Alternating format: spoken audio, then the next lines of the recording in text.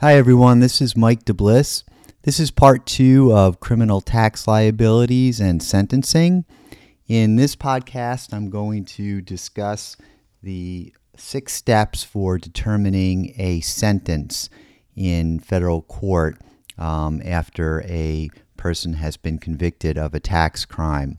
I'm going to list them for you, and then I'll basically go through each one individually.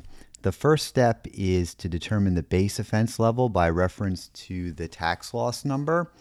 And I realize that if this sounds like gibberish, I will add a little bit of meat to the bone so that you understand what is meant by tax loss number and base offense level. This is kind of a review after a review of what we discussed in part 1. In step 2, it's necessary to adjust the offense level in light of specific offense characteristics. Then when we get to step 3, we're going to calculate the sentence, which I'll show you how to do. In step 4, we're going to talk about fines. In step 5, that's where the court determines whether restitution should be imposed. In step 6, we finally discuss departures.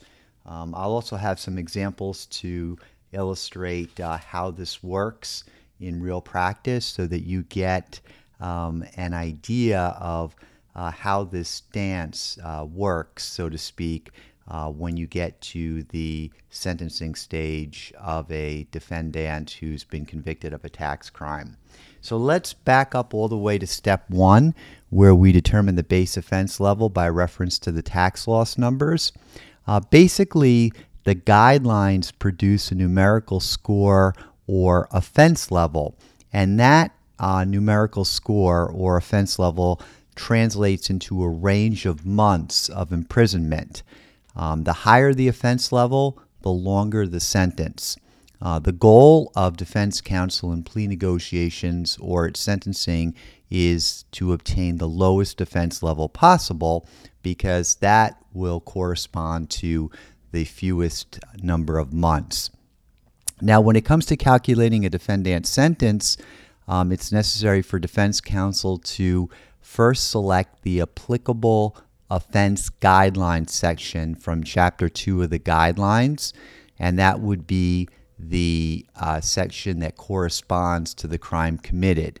Now, Chapter 2 is organized by types of crimes, and then within Chapter 2 there are specific subchapters dedicated to broad classes of crimes. Because we're talking about tax crimes here, we want to get to the subchapter that relates directly to tax crimes. And the guidelines that are applicable to tax crimes in Chapter 2 is subchapter 2T, as in Tom. Now, once the applicable guidelines provision is found, the base offense level is then calculated. For tax cases, the offense level is generally determined by what's called the tax loss number. Now, that is a loaded definition. But for our purposes and to simplify it, what we're referring to by the tax loss number is the amount of loss of the taxpayer by his or her willful conduct attempted to evade. The tax loss number, so you understand how it's distinguishable from other tax loss numbers that are prevalent in the civil tax arena. The tax loss number is not how much revenue the government ultimately lost. The defense won't know that until after the civil trial. And because the civil trial won't start until after the criminal case has ended, neither side knows the tax loss number at the time of sentencing. So if the government wins the civil case and is successful in collection, it won't lose any money. It'll be compensated by interest and civil tax penalties for the delay in time. At the end of the day, the government may not actually lose any money. The tax loss number is the amount that the taxpayer was attempting to prevent the government from getting. So tax loss number is used in the criminal realm, and as I said, it comes up quite often because it is basically used to it's basically how the offense level is generally determined.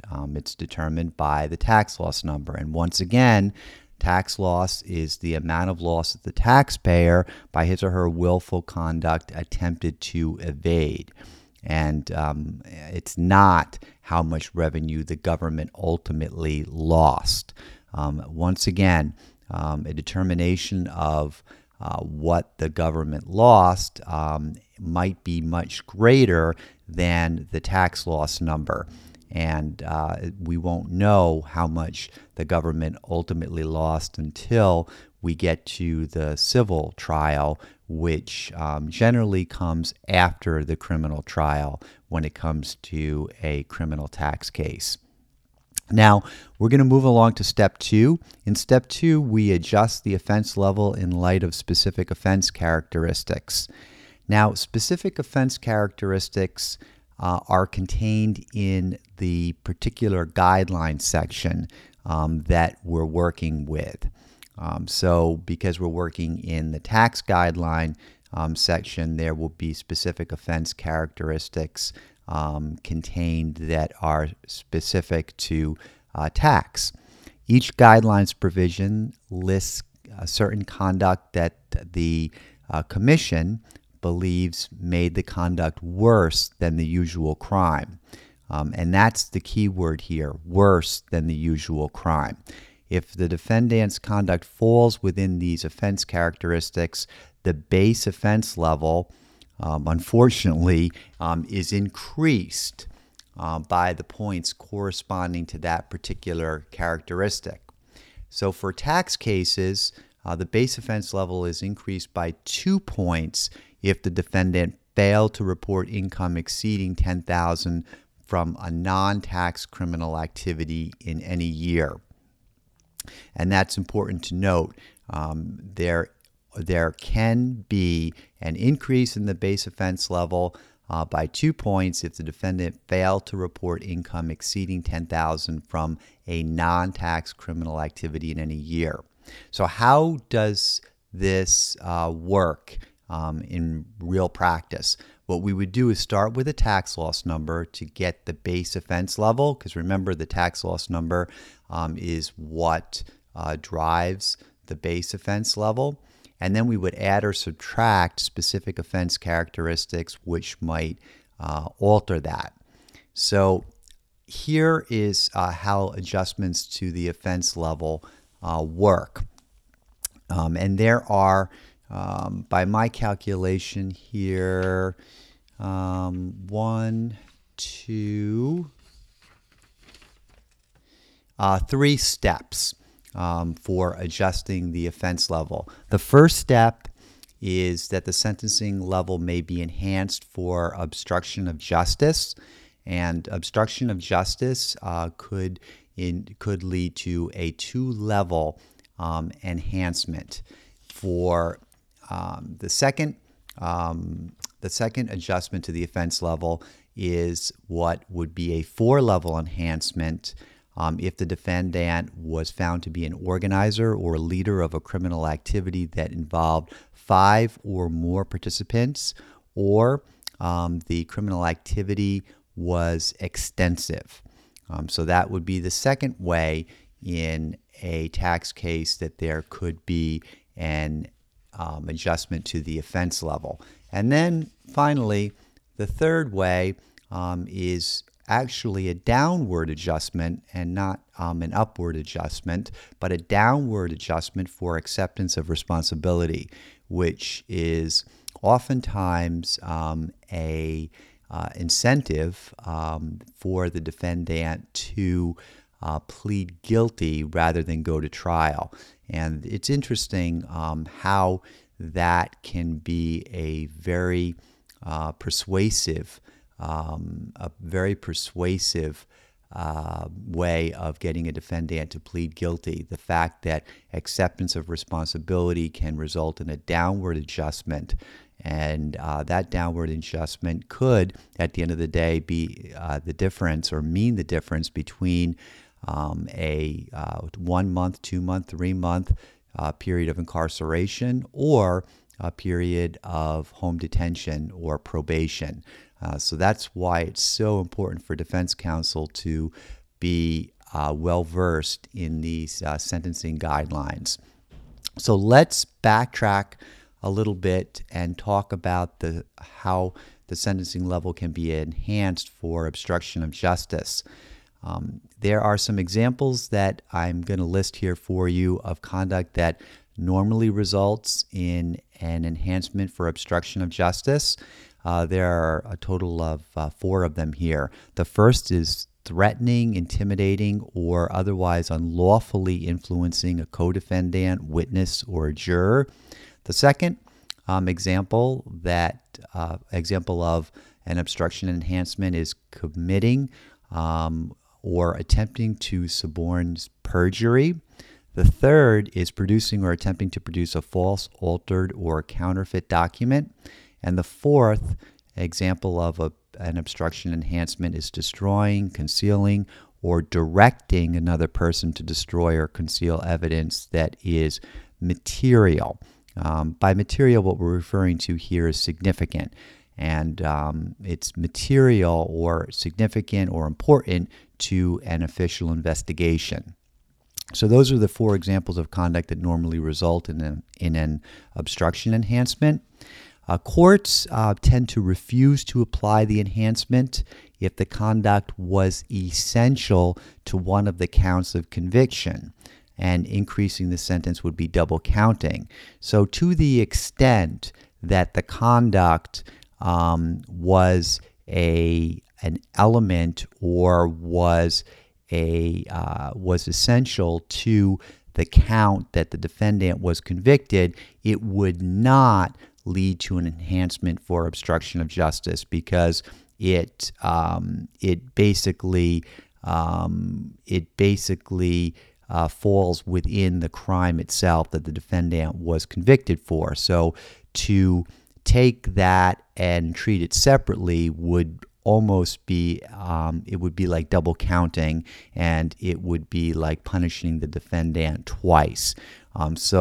Examples of conduct that result in an obstruction enhancement are those that are separate and apart from the commission of the offense that the defendant was convicted of, not those that were essential to the counts count that the defendant was convicted of.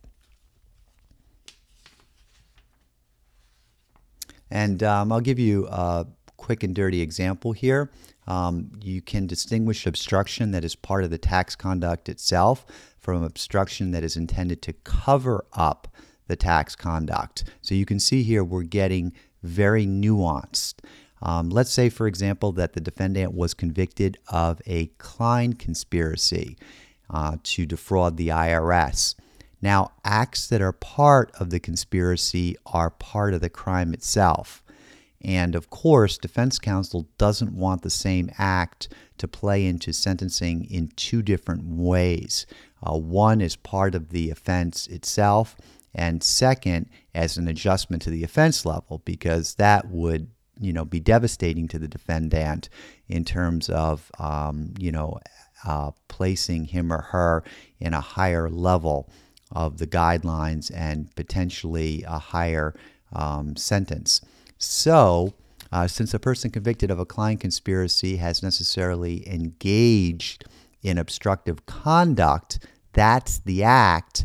The defense attorney's argument would be that it's inappropriate to increase the offense level for obstruction of justice after the defendant had already been sentenced for conspiring to defraud the IRS. And that's, again, because the very act of conspiring to defraud the IRS includes obstructive conduct. That's the act. So to parcel or chisel obstructive conduct out and treat it as an enhancement to increase the base offense level would be unfair to the defendant. Now, as a way of comparing this, the court might still impose an obstruction of justice enhancement if it finds that the defendant testified and lied under oath.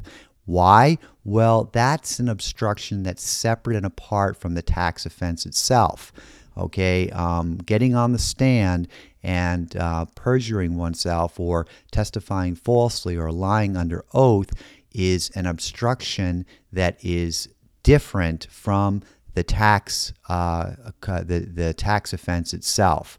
So therefore, that obstruction would lead to a 2-level enhancement. And again, what we're talking about here is enhancements to the offense level.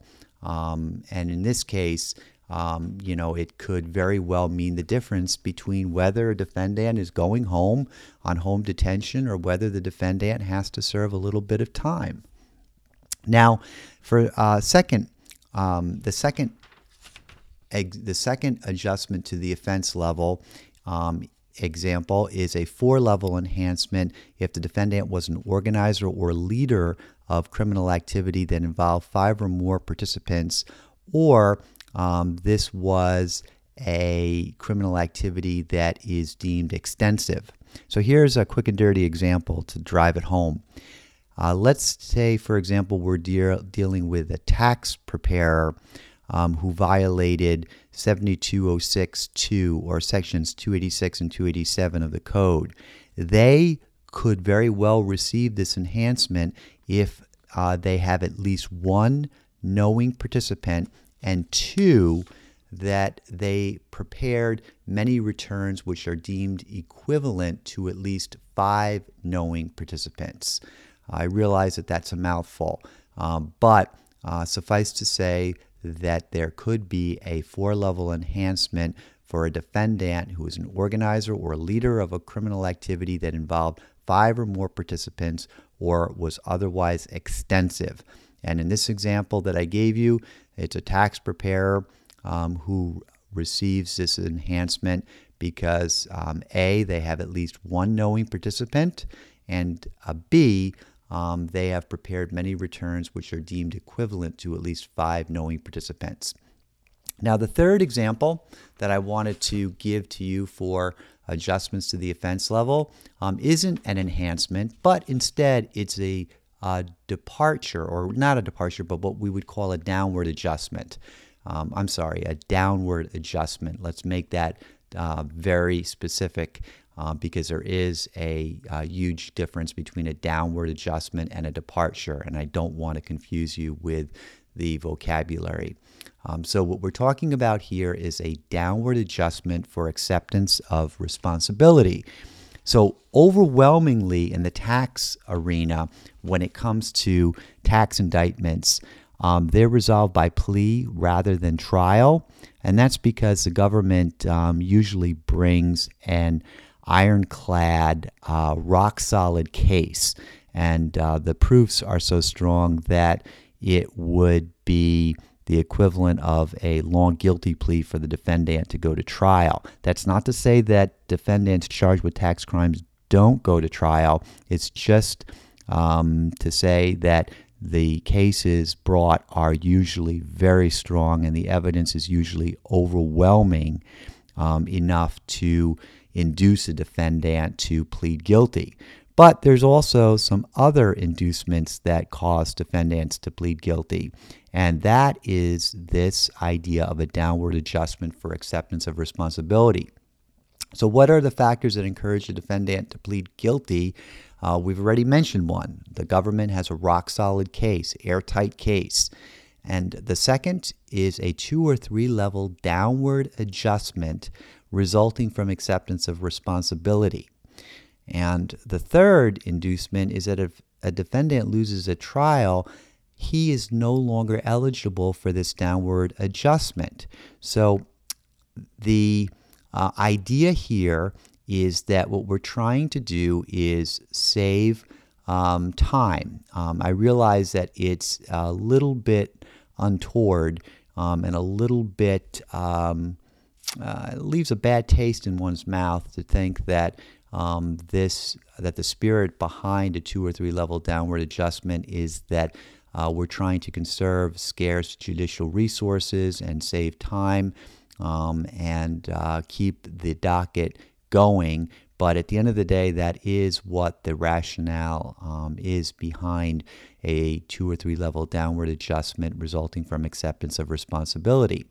And as I mentioned, this downward adjustment is not available for defendants who go to trial and lose. So if a defendant takes the gamble, rolls the dice, goes to trial, and ultimately is convicted of the tax crime, he or she can't go back to the judge at the time of sentencing and say, I'll take that 2 or 3 level downward adjustment that the prosecutor was willing to offer me before I went to trial. It's too late. Basically, if the defendant goes to trial, he makes his bed, and however the case, however the jury decides is what the defendant is bound by. So this 2 or 3 level downward adjustment is available for defendants who elect not to go to trial but to plead guilty. So the adjustment is 2 levels if the offense level prior to adjustment is 14 or lower. The adjustment goes up to 3 levels if 2 conditions are met. First, the level is 16 or greater, and second, the defendant has assisted authorities in investigating or prosecuting his own misconduct by timely notifying authorities of his intention to plead guilty. So in tax cases, this means a defendant must enter a guilty plea before the trial date so that the government avoids expending significant resources. Now we're going to jump to step 3, which is calculating the sentence. Now, the length of a defendant's sentence depends not only on the offense level, which, if you remember from part 1 of this podcast, is the vertical axis, but also the defendant's criminal history. And the criminal history is on the horizontal axis. So the defendant's criminal history must be determined under the guidelines. Where do we go in the guidelines to determine the defendant's criminal history? Well, that, assuming that the defendant does in fact have a criminal history, that is determined under Chapter 4 of the guidelines. The more prior convictions a defendant has, the higher his criminal history category. For most tax defendants, the count of conviction or this count of conviction is usually their first offense. They have no prior indictable convictions, and that would put them in what's called criminal history category number 1. Now that the final offense level and the criminal history categories have been calculated, we can actually determine the actual sentence from the sentencing table. And the way we would do that is we would correlate the criminal history with the offense level, and essentially look on this chart and find the intersection of the criminal history with offense level, and then we get what's called a recommended range. The guideline calculation results in a range of months of imprisonment. So just to give you a little bit of background about the sentencing table, it's divided into 4 zones, Zone A through Zone D. These zones limit the discretion of the sentencing judge when it comes to imposing a sentence other than a sentence of imprisonment. So just to give you some examples here, if the applicable guideline range is in Zone A, a sentence of imprisonment is not required. So once again, if the applicable guideline range is in Zone A, a sentence of imprisonment is not required, and any or all of the sentence can be served on what's called supervised release or home detention. Now, as a defense attorney, the goal is to get the client into Zone A because, of course, that prevents them from going to jail and serving any time. Well, how about Zone B? In Zone B, the sentence may be satisfied by a sentence of imprisonment or alternative confinement as long as 1 month of the sentence is satisfied by imprisonment. So there's a possibility of alternative confinement, meaning that the defendant be placed on a home detention or supervised release, so long as at least 1 month of the sentence is satisfied by imprisonment. So if Zone A is not possible for the convicted defendant, then the next objective would be to try to get him or her in Zone B.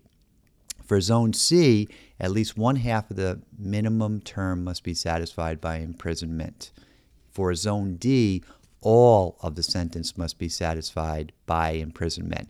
So what we're trying to do is at all costs stay out of Zone D because that is the most draconian of all of them. Zone C is nothing to write home about either because in Zone C, at least 1/2 of the minimum term must be satisfied by imprisonment. Zone A is what we're after. Now, moving on to Step 4, fines. I'm not going to talk too much about this, but a defendant sentence for a tax crime may also include fines. This is allowed or permitted under 18 U.S.C. 3571.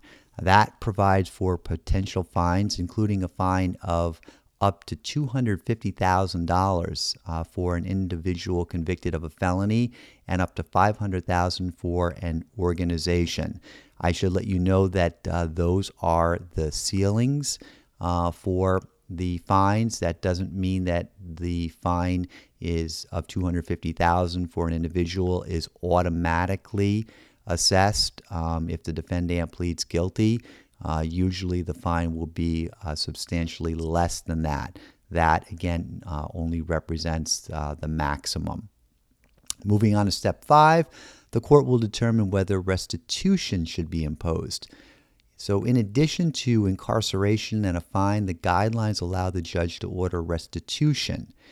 What is restitution designed to do? It's designed to make the victim of the crime whole or to reimburse them. So an example here would be one where John embezzles from his employer. As part of his punishment, John has to make restitution to his employer for the embezzled amount. Restitution is only allowed where it is provided for by statute. Now, restitution is not statutorily authorized for a pure tax offense. Why? Well, in the tax context, the person that is cheated is the Department of Treasury, and the Treasury possesses extensive procedures for determining and collecting taxes independent of the criminal justice system, usually after the criminal case is over. That's not the same for a victim such as John's employer. John's employer isn't the Department of Treasury and doesn't possess extensive procedures for determining and collecting taxes independent of the criminal justice system.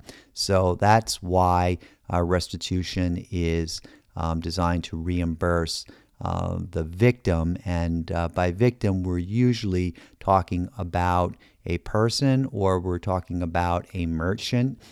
We might be talking, when it comes to a street crime, of Target or ShopRite or some business of that nature. But when it comes to tax crime, the victim is the IRS, which is under the Department of Treasury. And as I've already mentioned, and as we all know, they have incredible power to determine and collect taxes independent of the criminal justice system. They have the levy, they have the lien, they have garnishments, and these are all available to them in the civil tax arena after the criminal case is over. And you bet they're going to try to collect every dime of what is owed, including interest and penalties and civil penalties. So that's why it's not restitution is not statutorily authorized for a pure tax offense. Now, at the same time, this does not mean that restitution is never granted in criminal tax cases. It can be granted in criminal tax cases, but it's unusual. There are 4 situations in which a court may impose restitution in a criminal tax case. The first is one where the defense and the prosecutor agree to it, in which case the court can impose restitution up to the amount of the agreement. The second situation in which a court may impose restitution in a criminal tax case is if the defendant gets some benefit. For example, the defendant strikes a deal with the prosecutor for a lesser offense level in exchange for restitution. This is where the judge might say, I'll allow you to serve some or all of your sentence on supervised release if you make restitution. The third situation is one where non-tax charges are involved as well, and not just tax charges. Non-tax charges are often included with tax charges, and restitution may be required under a non-tax statute. What are some of the non-tax charges that accompany tax charges in a federal indictment? Well, structuring is one of them. Structuring deposits to avoid or evade the reporting requirements. So, for example, a $10,000 deposit must be accompanied by a Form 8300. And in some cases, that's a form that a potential wrongdoer would rather not want to complete because they don't want to draw attention to themselves, especially if the source of the money they're depositing comes from an illicit scheme. And so, because it's a form that a person involved in nefarious activity would rather not complete, so as to not bring attention to themselves, they might engage in what's called structuring. And structuring deposits means that the person is depositing cash into his or her account in amounts less than $10,000 so as not to trigger the reporting form, the Form 8300. The problem is that by depositing less than $10,000, that could be a crime of structuring under the Bank Secrecy Act. And there is a federal criminal offense that punishes that conduct. And so there very well could be some form of restitution involved in that conviction. And that offense may very well accompany the crime of tax evasion, because it's very likely that a person engaged in structuring is not reporting the amount of cash that they are depositing in sums of less than $10,000. Now, the fourth situation in which a court may impose restitution is if the defendant is someone other than the taxpayer. So, for example, under 72062, the person convicted is not the taxpayer himself, but instead the tax preparer who helped the taxpayer to improperly avoid taxes. Similarly, under 7201, a person can be convicted for evading somebody else's taxes. And now finally, we are on step 6, which is departures. The discretion to deviate from the guidelines is what's known as a departure, and the departure rules are contained in subparagraph 5K.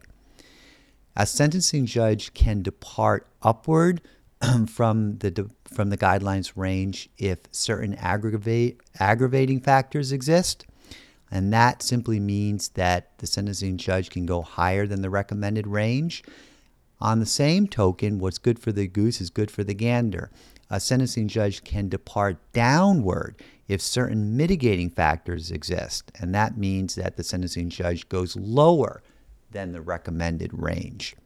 It's important to note here that there are downward adjustments within the sentencing guidelines themselves, which we've discussed already, and we want to make a fine distinction here between downward adjustments and a departure. So we have the situation where there are downward adjustments within the sentencing guidelines, and then there are times when the judge can go outside of the sentencing guidelines. What we're talking about here when it comes to departures is when the judge goes outside of the sentencing guidelines. And so that second category where the judge goes outside the sentencing guidelines is what's called a departure. And that's what we're talking about now. We're not talking about the situation that we discussed earlier where there are downward adjustments within the sentencing guidelines themselves. So here's an example of a departure. And here we have a mitigating factor. The defendant has provided substantial assistance in the investigation or prosecution of another person who has committed an offense. That could very well lead to a departure where the judge goes outside of the sentencing guidelines because the defendant has provided substantial assistance in the investigation or prosecution of another person who has committed an offense. Now let's compare here. The substantial assistance departure, where the defendant has provided substantial assistance in the investigation or prosecution of another person, is different from the adjustment for acceptance of responsibility, where the defendant comes forward and accepts responsibility for committing the crime by pleading guilty without putting the government's feet to the fire to prove their case and go through a long drawn-out trial. So in the case of an adjustment for acceptance of responsibility, the sentencing judge looks at whether the defendant accepted full responsibility for his own conduct, and I stress own conduct. The substantial assistance departure is available to defendants who help the government convict someone else. So that's the difference here. And it's very subtle, but it's very important to understand this because this is what distinguishes an adjustment from a departure. Once again, in the case of an adjustment, the sentencing judge looks at whether the defendant accepted full responsibility for his own conduct. And if he or she did, there would be what's called a downward adjustment. When it comes to a departure, we're talking about substantial assistance being given to the government by the defendant to help the government convict someone else. That's what would allow a judge to go outside of the sentencing guidelines and to sentence according to the departure rules contained in subparagraph 5A. Now that you understand the distinction between a departure and an adjustment, I want to just note that a defendant is not required to assist the government in order to qualify for the acceptance of responsibility adjustment. Again, that's part and parcel of this distinction between a departure and an adjustment. A defendant is not required to assist the government in order to qualify for the acceptance of responsibility adjustment. That's where a defendant accepts responsibility for his or her own conduct and not for the conduct of somebody else. It's only when the defendant seeks a departure for a substantial assistance that he or she must have assisted the government in the conviction of another person. And so that's when that applies. But for purposes of the acceptance of responsibility adjustment, it's merely the defendant stepping up to the plate and accepting responsibility for the crime that he or she is charged with.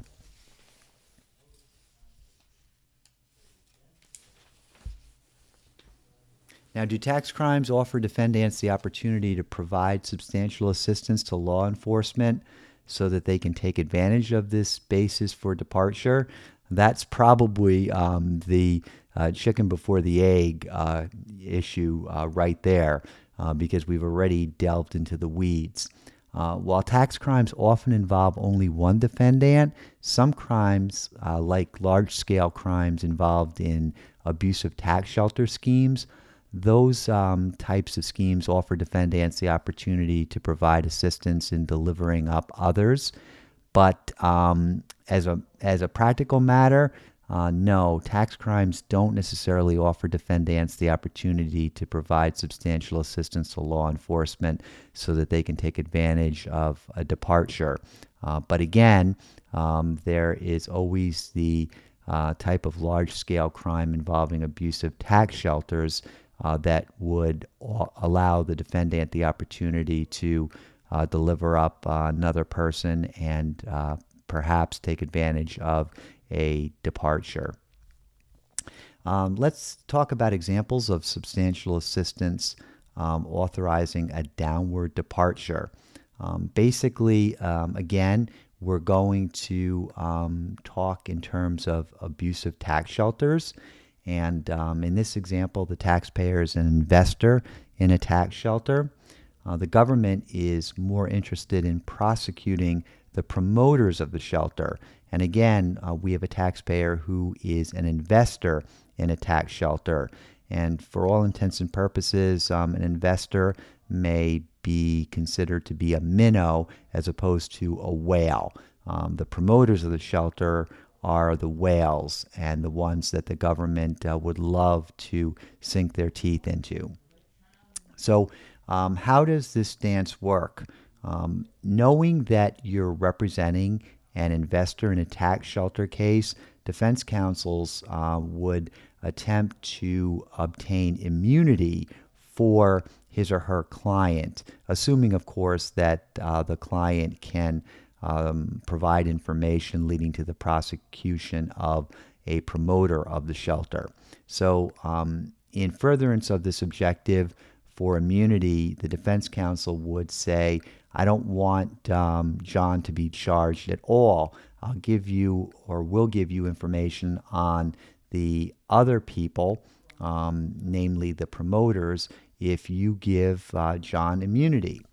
The government would come back by saying, we won't give you immunity. John still has to plead guilty, but will agree to a lesser charge or a lower sentence in exchange for John's assistance in helping us get the promoters.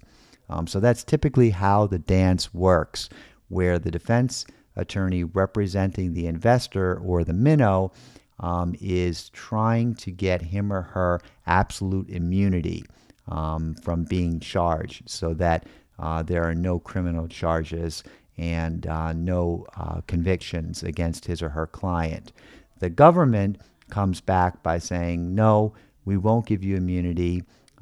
Your client will still have to plead guilty, but we'll allow him to plead to a lesser charge and will agree to a lower sentence in exchange for John's assistance in helping us get to the promoter of this whole tax shelter scheme. Now, if defense counsel contemplates requesting the sentencing court to make a downward departure, he should try to convince the prosecutor. And the reason being is that the prosecutor commands a lot of authority here. And to the extent that the prosecutor consents to it, it'll be that much easier to convince the judge to grant the departure. If the prosecutor objects to it at the time of sentencing, then it's going to be a harder fight to get the judge to order it. So it's always best to get the prosecutor to consent to it before the client pleads guilty, because in that case, the judge would be more inclined to grant it. And that's why it's so important at the time of plea negotiations to not overlook anything as it relates to downward departures, because if it's overlooked and defense counsel raises it at the time of sentencing and the prosecutor objects, the court will be less likely to grant it.